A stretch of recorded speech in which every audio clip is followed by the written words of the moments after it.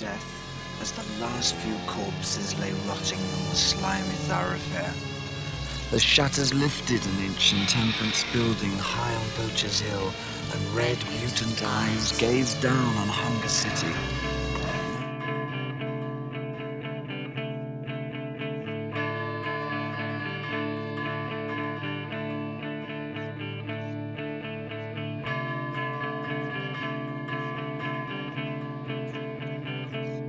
Hear that, Mr. Anderson?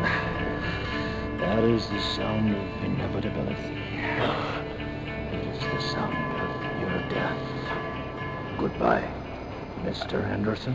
Welcome to another episode of Pod Like a Hole, Space Pod. In the anticipation of our Diamond Dogs episode, which you'll be listening to next week, we're going to do a little chat quickly about our top 5 dystopias. And the criteria here is just any kind of current or future vision of a dystopia that's a terrible hellscape to live in, or maybe it's a great land on the surface that's something darker underneath.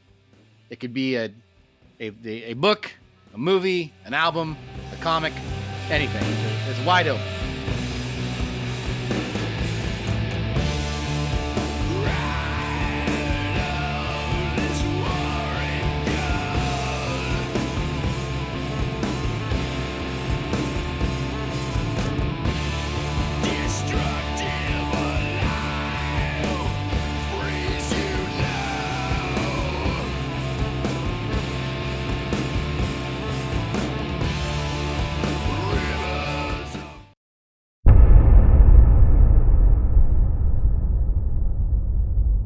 So, what I always like to do is put Eric on the spot. Eric, number 5, your 5th, and I do realize this is kind of odd to say, what's your favorite dystopia? That's kind of like saying, what's your favorite, body part to smash with a hammer?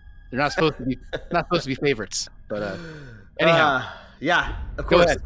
So, thinking about it, the dystopia versus post-apocalyptic, I do think of the same thing, but the more I think about it, I'm like, maybe dystopia is more like government crushing you under their boot kind of future, while post-apocalyptic is like the bomb's gone off and the survivors are picking up the pieces kind of thing. I don't know, maybe not. But with that in mind, I'll definitely put Terminator in my number 5 slot. The Terminator series has its ups and downs, and the first 2 movies and the TV show somehow being the high watermarks. They created an unforgettable future vision and a time travel premise that's always resetting the main storyline to the point where the present doesn't really even matter. But I do love that first movie and that second movie, but really just the ideas behind that first movie are wonderful. So go throw Terminator in. You stole my number 5. Perfect. Yeah, mainly when one of my go-tos is the opening, the foot crushing the skull in Terminator 2, and also thinking of Linda Hamilton and her nuclear vision dream. And again, that's post-apocalyptic, but still does the themes of Terminator and the resistance in the future trying to save the world today are they're definitely up there for my favorite dystopian fiction. And also, I think it gets bonus points because Terminator 2 seemed to be a rated R movie that we were all allowed to watch even though we were too young. Oh yeah, that was kind of like the rule of thumb for Schwarzenegger movies. Was like his movies were R, but they were good for kids too. Yeah, and also, on a music podcast, we'd be remiss not to mention that the Kakunk is one of the greatest works of humankind. Oh yeah. So.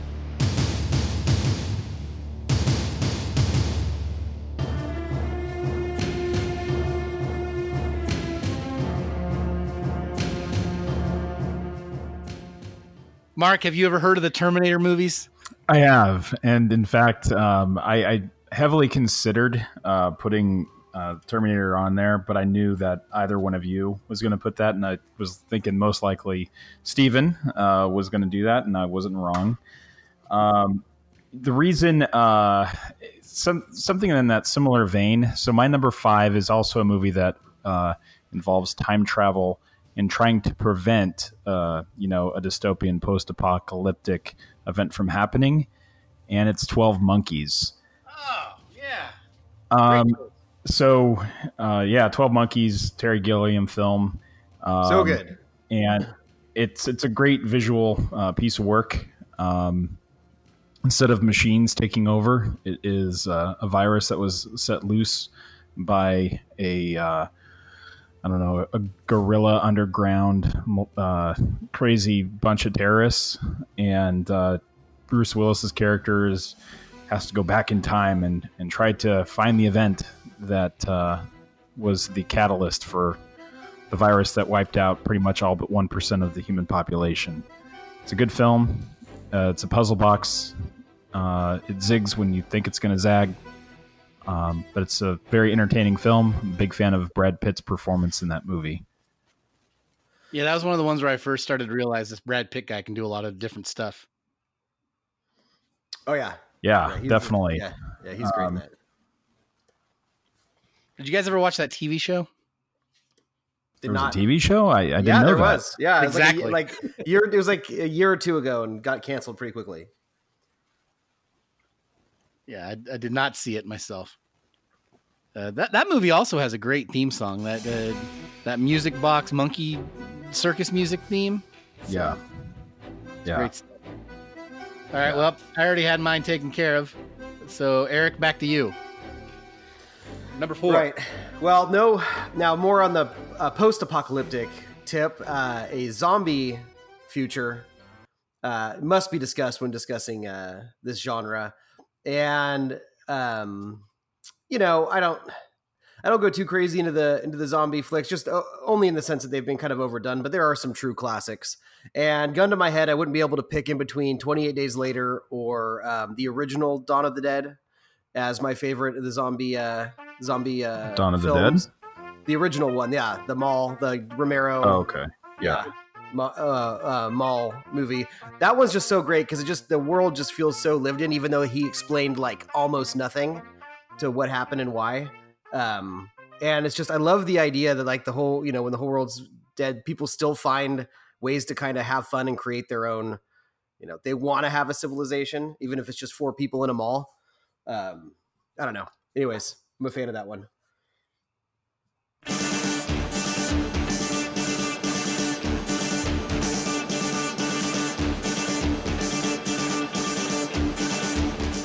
There you go. Yeah, it's also the remake is one of 2 of Zack Snyder's only watchable movies, in my opinion. Yeah, it's not bad, but I do really enjoy that original one. It has a lot to say about consumerism. Just it's probably one of my classic all-time favorite zombie movies. I don't have any zombie films on my list. I thought about it, but I think that you're right. We're in market saturation when it comes to zombie films right now, or zombie just works of art. So I think I'm a little fatigued on that sense of dystopian fatigue, as Sarah would put it. Friend of the show, Sarah Hodge. 10 years from now, there may have been a good zombie thing that came out recently that I just ignored that I'll maybe discover. But for now, I'm just going with the classics there. So great job. So my number 4. Thank you, Mark. Are we? Yeah. No, what is it? No, you're great job. I appreciate that encouragement. But anyways, sometimes I love it when Mark is very much the just the facts and just. Yeah, I'll give you high marks for that. You're a scholar of dystopian. You hit your target there, son. Okay. Unless I'm stepping on your number 4, did you want to go since you went second there? No, let's keep going. Sure. So in my number 4, it's an animated film, and just to give you a little bit of a teaser here, all of my top 5 dystopias only come from the film medium. I didn't pull from any comic books. I didn't pull from any other works of music or anything like that. And yes, Year Zero is off limits for this discussion. Yeah. So it'll come as no surprise. These guys obviously know I'm a fan of Disney and Pixar, but my number 4 is WALL-E. Oh, that's a good choice. If you're not familiar with the plot of that, it's the Earth is so toxic with all the accumulated waste, all humankind has left Earth because they've trashed it. It also became run by a mega corporation, BNL, standing for By and Large, which endorsed consumerism and dependency on technology in order for just more of a convenient way of living until they lost themselves and became these pudgy cartoon characters who don't even know how to walk. It's not a dark movie in that sense because it is more of this adventure story of a robot that looks like Johnny Five from Short Circuit. But it is my actual favorite Pixar film because there's just a lot of topics that are quite important. It's a great film. Yeah, it's like an analogy for what Walmart, Costco, and Amazon kind of all wrapped into one. It's good. You definitely. Since that movie came out, what, 10 years ago? 12? 2008, I want to say. Okay. Yeah, we're definitely we've made great strides into making that movie a reality since it even came out. Oh yeah. Yeah, I mean it's heavy material if you think about it for a kids movie, but it's a solid piece of film that could be a warning if we don't change our act. Yes. A+, Mark. A+. I feel like we keep getting warned and nothing. We keep getting warned and it doesn't seem that anybody makes any changes. Yeah. Yep. Anyhow, my number 4, this is a very Steve choice. Eric probably anticipated me doing this, is the band Dystopia. Oh, nice.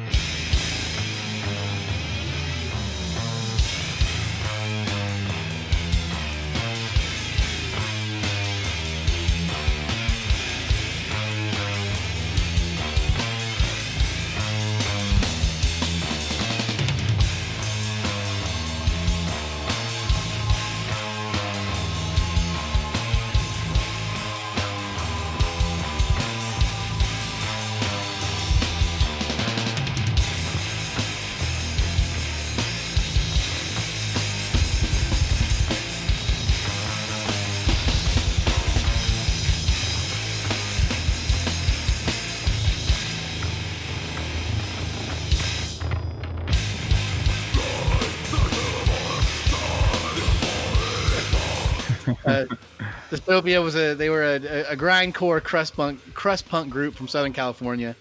They only released a handful of albums.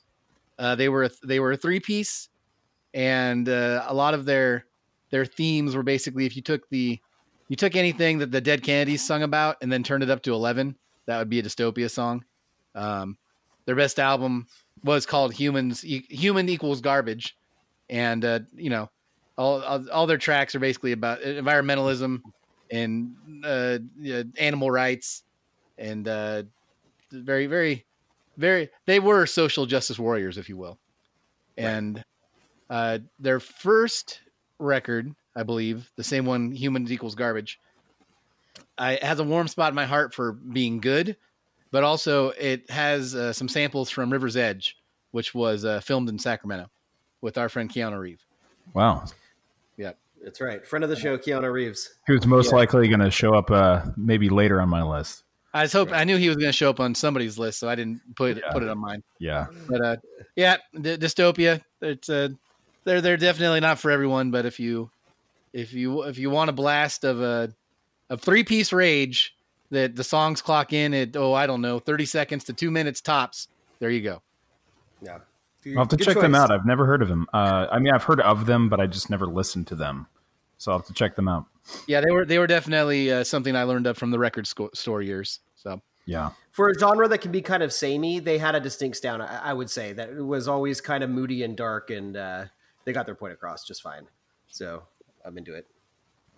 I saw them when they reunited. It was at the Gilman, which was fitting, and boy howdy, did that place smell like urine. Yeah, that's not a bug. 40 that's years of urine. Thank you very much. 40 years.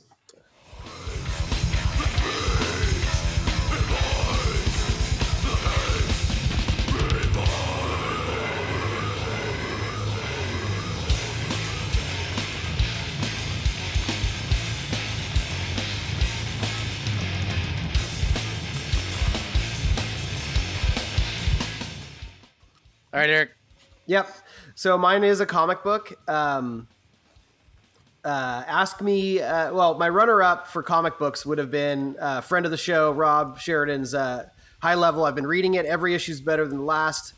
Who knows what the future holds for that book? But when it's all said and done, it could be my number one as far as dystopian comics go. But I'm gonna go with Why the Last Man. Is a very engrossing read for a kind of end of the world type situation. End of the patriarchy at least. With only one supposed man left alive. And anyways, big fan of that book. It's funny. It's action-packed. It's got some things to say politically and, about gender relations and such like that. But it's a great read and highly recommended. Written by Brian K. Vaughan. And Yes, art by mainly. Steve... Help me with the art. Yes, mainly the artist is usually Pia Guerrera, I believe it's how it's pronounced. Okay. Some other artists fill in. Yeah. But well, you definitely got me into that book by loaning me the first few, and then we moved to Washington State, and I had to finish the rest up on my own. But great book. Yeah, pretty good story. Typical, like a good Vertigo Comics run for a while. There was about 60 issues, and that was one of them. And Mark, did you ever read through that one? No, I haven't. No. Yeah, all the men die. There's just one man left. And the mystery of why it happens is a lot of the story. And he's wandering around what's left of the United States, bumping into camps of survivors. And it's also going to be a TV show because what isn't? But that's been in production since like George Bush was president. So I don't know when we'll ever see it. The Preacher was always in a stop and start production until it finally got off the ground. Is it kind of like in that same sort of purgatory? Yes. Yeah. So it might actually happen. We'll see. But I would say Why the Last Man is way more filmable than Preacher. So the fact that Preacher happened and it hasn't is kind of interesting. My number 3, another film. I did kind of think about this one a little bit because in my mind I made myself like a litmus test of what would be on my list versus what wouldn't be. So my number 3 is a film. It was a Korean film by the name of Snowpiercer. It's basically a civilization that stars Chris Evans, old Captain America. Tilda Swinton's in there too. It's a movie that really reminds me of if a film adaptation of the video game BioShock ever took place. Is what it would in my mind is what it would look like. I can see that. The reason I didn't put BioShock on here because I feel that the whole events of BioShock happens in one single society rather than civilization as a whole. So Snowpiercer, they have to essentially just travel around on this train because as they were trying to reverse the effects of global warming, it went horribly wrong and all life on Earth was frozen over. And so the only way that they can survive is to basically be on this train. The train is separated into class systems, and there's a big uprising from the back of the train. And as they're moving to the front of the train, Chris Evans is leading that. It is a very dynamic and very entertaining film. I mean, it all takes place in a train, but it's clearly it's a thinker and with plenty of action. There's something going on there too with like upstairs, downstairs, and like class warfare and stuff like that. Exactly. Yeah. But I really, really like the world that whole story was very just engaging for me. I loved it. What's that director's name? Boon Jong-ho? Boon Young Kim or something like that. Something like that. I butchered that. Yeah. I mean, I hear you. I know. Yeah. I probably butchered it as well. I don't know what else he's directed. I think it's one of the things. I honestly think I've only read his name. I don't think I've ever heard it pronounced. Yeah. But you've inspired me to want to watch that again. I've only seen it the one time when it first came out. So, I mean, it really stuck with me. I mean, I remember I've seen it twice, and I remember it just really stuck with me. As I was kind of researching some of the stuff on dystopian films, I was like, oh my god, yeah. I don't know why that I didn't immediately think to that one. So Nice. Snowpiercer, number 3. Well, this is Tilda Swinton's basically a patron saint of our show now. So Exactly. and that also is going to be or was a TV show. I'm not sure. I think it is going to be a TV show. I think so. I don't think it's been released, but I do think something is in production. So my number 3 is a comic book as well. My first mind was to go over Transmetropolitan, which if this podcast was done 15 years ago, definitely would have been in my list. It is a good. That book deals heavily with a lot of the stuff we see now with the politicians, but set in a world that's basically I don't know, Hunter S. Thompson meets the Jetsons. But now the one I'm going with is a book called East of West.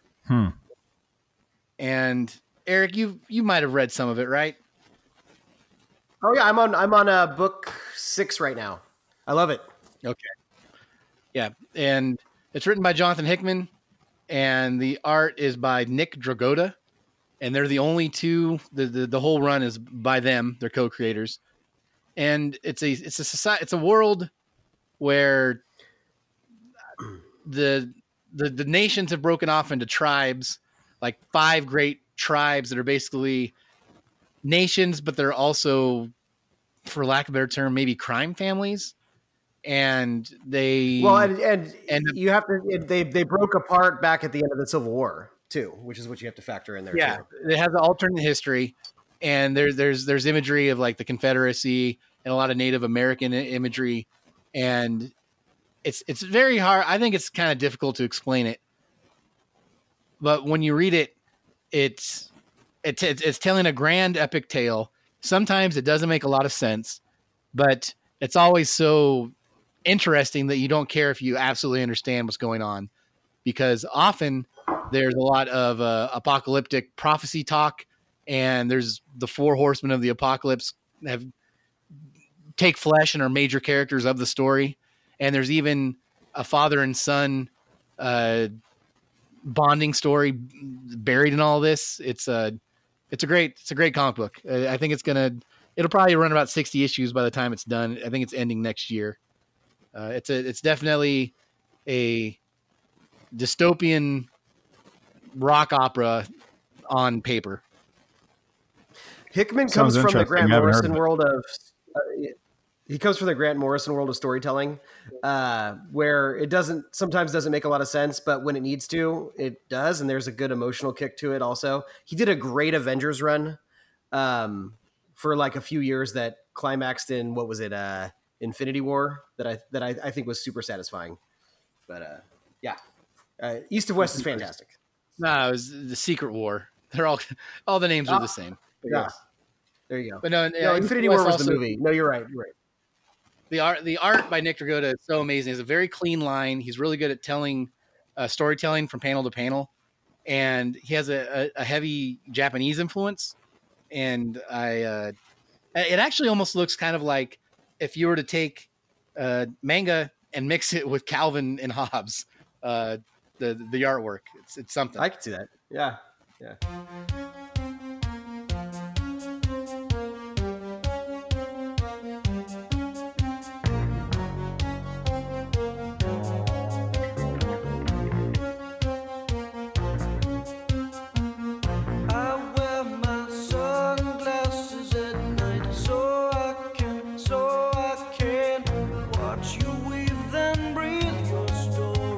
You're number 2, Eric. All right. Well, I guess I gotta. If I had to pick one John Carpenter dystopian film, I think I have to go with They Live. It's just. Oh it's just yeah, so damn, damn fun. that's a good one, man. So damn fun. And that one's not like end of the world dystopian, but it's right there where the mind control and the overlords are starting to take over. And it's right on the precipice of what would come before the dystopia. Yeah. It's probably what we're living through right now. Yeah. And it's like, it's at times completely ridiculous. I mean, it's been spoofed in media, South Park and many other things. Just, but it's a lovely movie. Great music. Roddy Piper is who knew? May he rest in peace. I loved him just in that movie and just in general. I was always a fan of his. And Keith, I didn't pull it out for air. David as his buddy is fantastic. Do you like They Live over Escape from New York? So that's what I was kicking around. And I think I like it as a movie better. I think it tells a much more clear story, but I love getting lost in Escape from New York when I watch that too. I love just falling into that world also. But I don't think the story is as strong in that one. So yeah, that's a fun one, but I think I'd have to just detract a little bit of points from just because of Escape from LA was actually made. So come on with that soundtrack. It was rocking. Yeah. Oh, there's like worst CGI in that one with where he's like surfing somewhere. Like, oh yeah, I always think of that image. Yeah. I thought Mark was gonna say, was it tough for you to choose between They Live and Hell Comes to Frogtown? Because that's definitely on, like, yeah, exactly, yeah. That was Roddy Piper's other movie, if I remember correctly. And you're correct, yeah.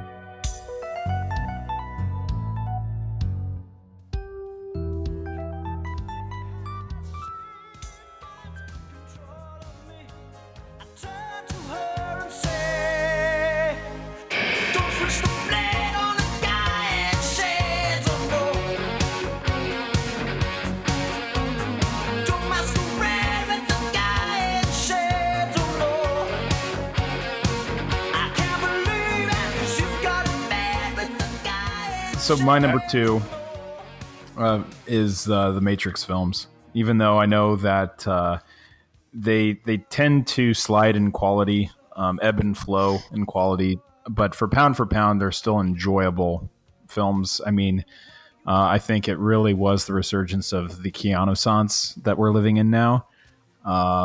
People look back on that era with fond memories and nostalgia, and I remember being blown away in 1999 when The Matrix first came out, because that was the year that Star Wars was going to be released a couple months later. And, you know, people were thinking that Star Wars was just going to come in and just blow the doors off everything. And then The Matrix was released 2 months prior, and that was the film that everyone talked about. And it was revolutionary for its time. It was, I remember me and Steven, and we had an English teacher, and she was like a, hippie, really into Joan Baez, and she absolutely loved this film. She treated it as an allegory for Alice in Wonderland, and, it was kind of surprising. So this movie and these set of movies did touch quite a broad audience for all of the different concepts that was really given you. So The Matrix, number 2. Yes, Mrs. Summers was also a David Bowie fan, as I've said in this show before. And I've also said in this show before on some of our, about 6 months ago or so, no, sooner than that, it was earlier this year, that we discussed when I revisited the entire trilogy for the first time all the way through, how impressed I was with the quality, and it was not nearly as bad. Part 2 wasn't as bad as I remembered, and Part 3 was better than I was ever told. Right. Yeah, I think time has been treating Matrix Revolutions a little bit better.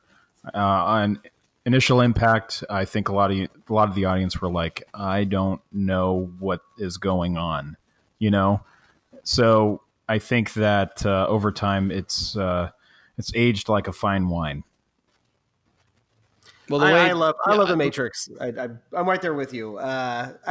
Same thing. 1 is apex. 2 has some great scenes, but dips a little bit, and then 3 ends strong. And I actually had given up on the series initially. I never watched 3 until very recently, and I was very happy I did. Yeah, same here. And I often, when am debating the quality of movies or television with anybody, if I get lost in a plot or there's plot holes, if there's a good performance that engages me, I'll forgive a lot. And I think that I actually think the supporting cast in those movies is great. And it definitely, the Agent Smith, in the third movie, he's a very big part of it, and that's why I really enjoy quite a bit of that third movie. Yeah, Hugo Weaving does actually a lot of the heavy lifting that he doesn't get enough credit for some of these films. Definitely. He can definitely act with his lips and sneering. He's mastered sneering. Yeah, he looks like Sam Neill, like a version of Sam Neill for me. I don't know what it is, but they were definitely off the same assembly line. They are Australia? friends, and they've actually, they're Australians, and they're friends, and they've actually been mistaken for each other, like at awards before. Yeah. Oh, that warmed my heart to hear that. Yeah, no, it's definitely. Sam Neill's actually on Twitter quite a bit promoting his wine. He's always wearing a straw hat. I love that man. I think he's a farmer. I think he often talks about ranch Human life. beings are a disease, a cancer of this planet. You are a plague, and we are the cure.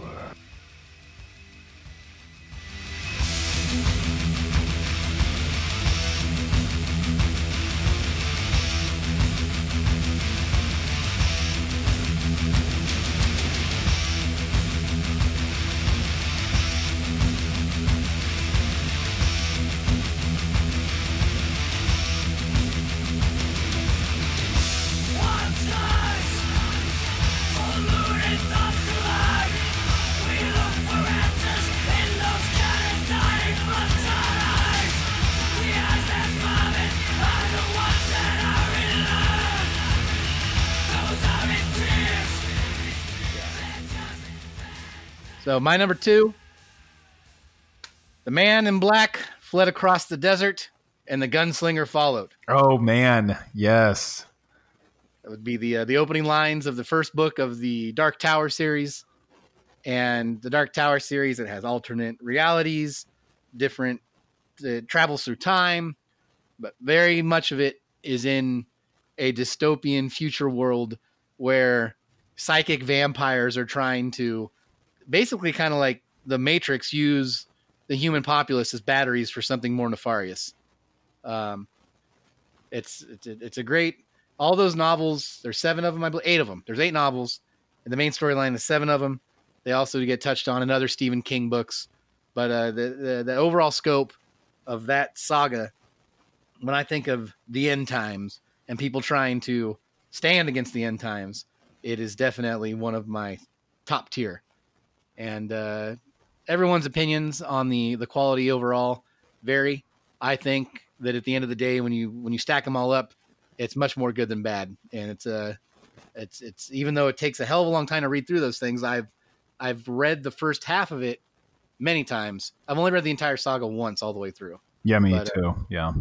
But you those books 1 through 4, especially book 4, they can stand up against any other book you want to put against them. Yeah.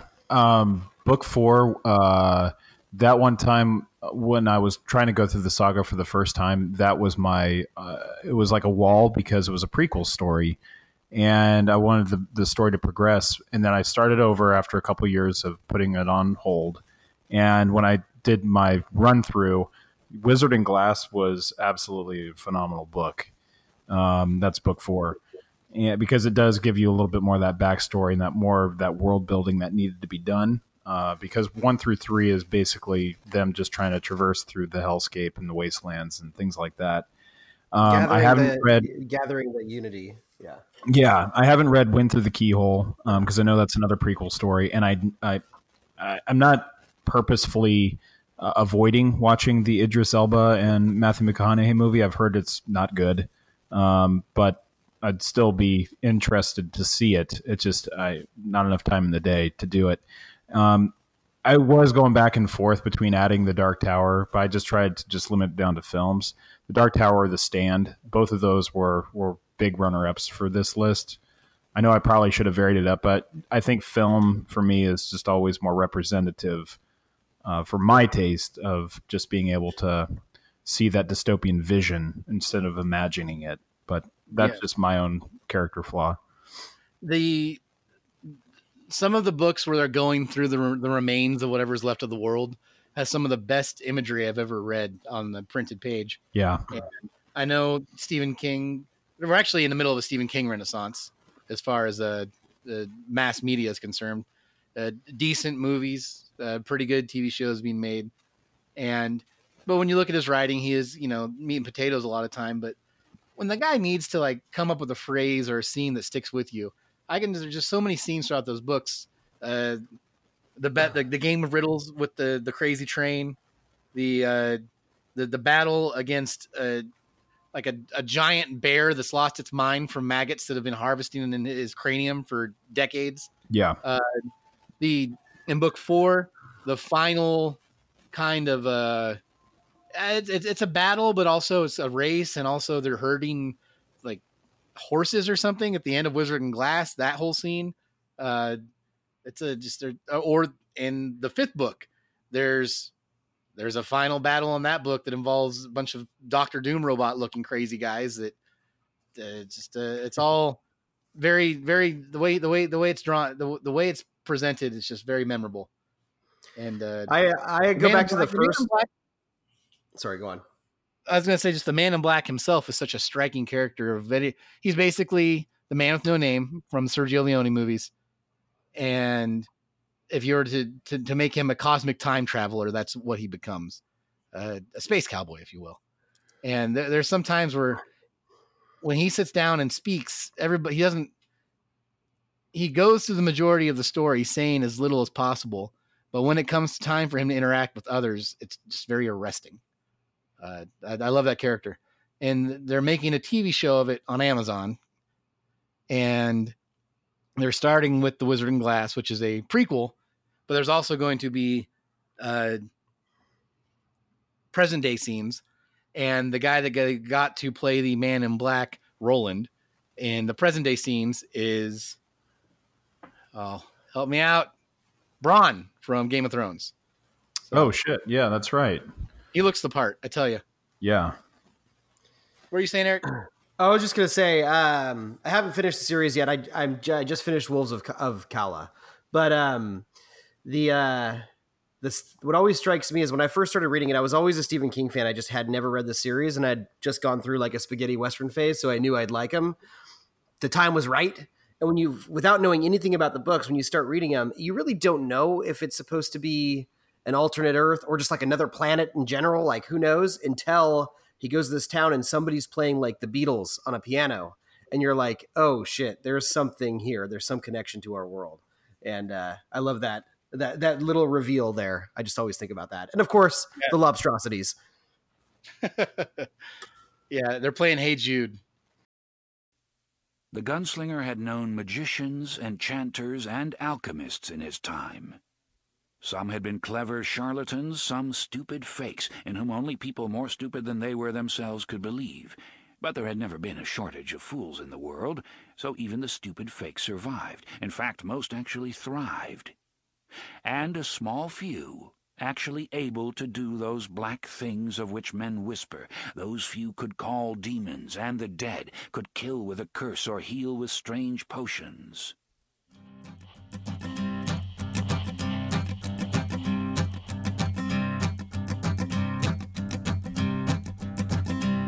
There's a man going round taking names, and he decides who to free and who to blame. Everybody won't be treated all the same. There'll be a golden ladder reaching down when the man comes around. The hairs on your arm. There you go. All right, our number ones. All right, so mine is also a comic book. I just love the way that time and the end of the world is portrayed in comics. And mine is a Marvel comic book written by Mr. Rick Remender, and it is his run on Uncanny X-Force.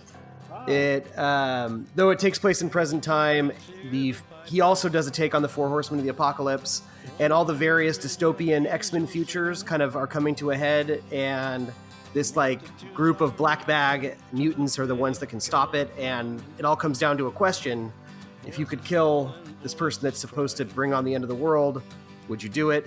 And the consequences of that follow them over the series, and it really is like it's really an anti-violence, a pacifist manifesto.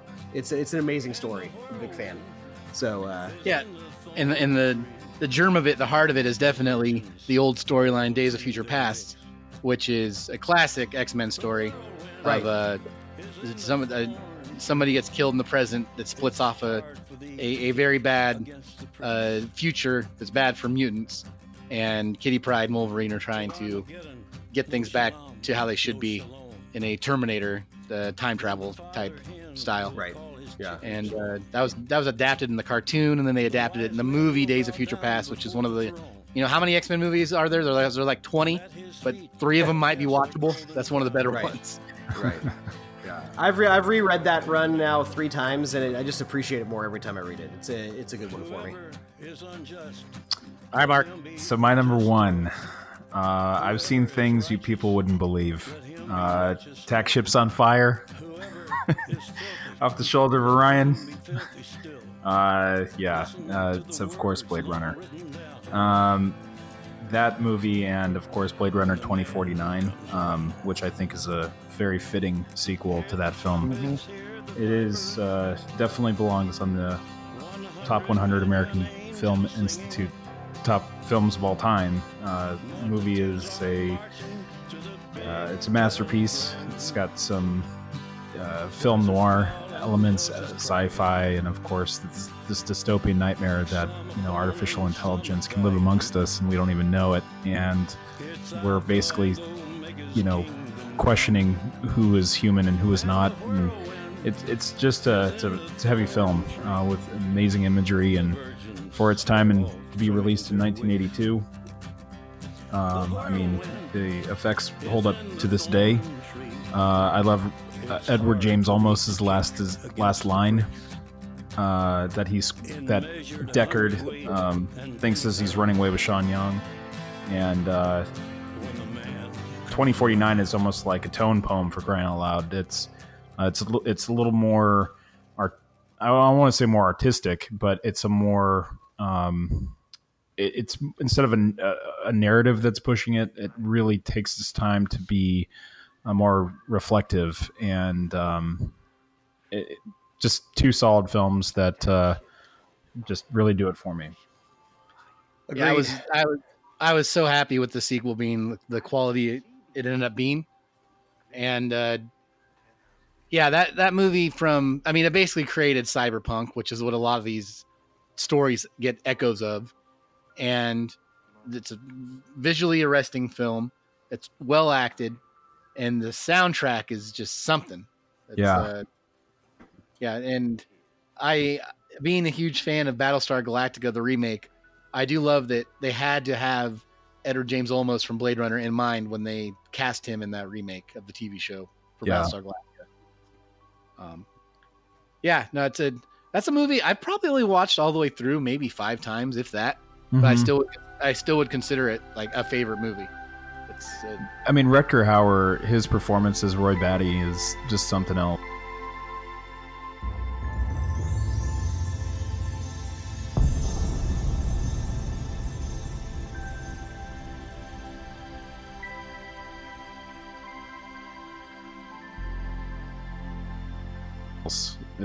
It really is. And from what I understand, I'm a big fan of Christopher Nolan, and he used Batman Begins almost as he gets the cast together whenever he starts to shoot a movie, and he says, this is kind of our template that we're going to be working with.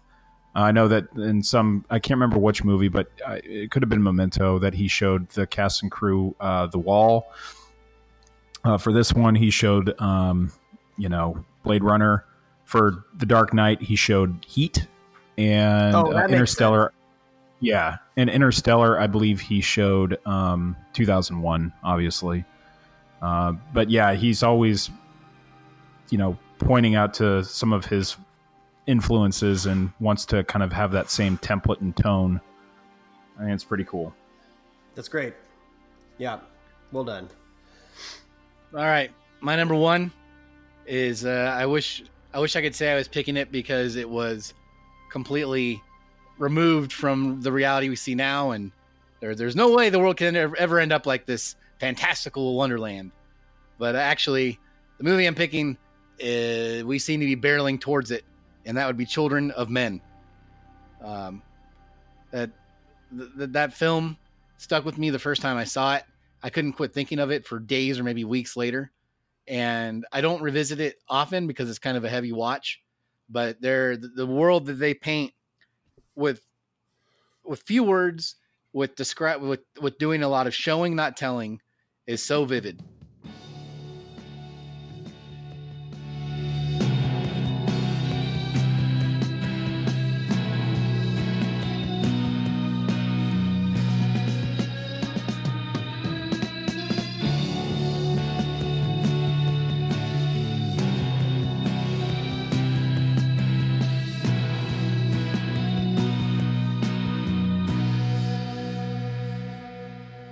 And it helps that it's directed by Alfonso Cuarón, who has the cinematography in it is just spellbinding.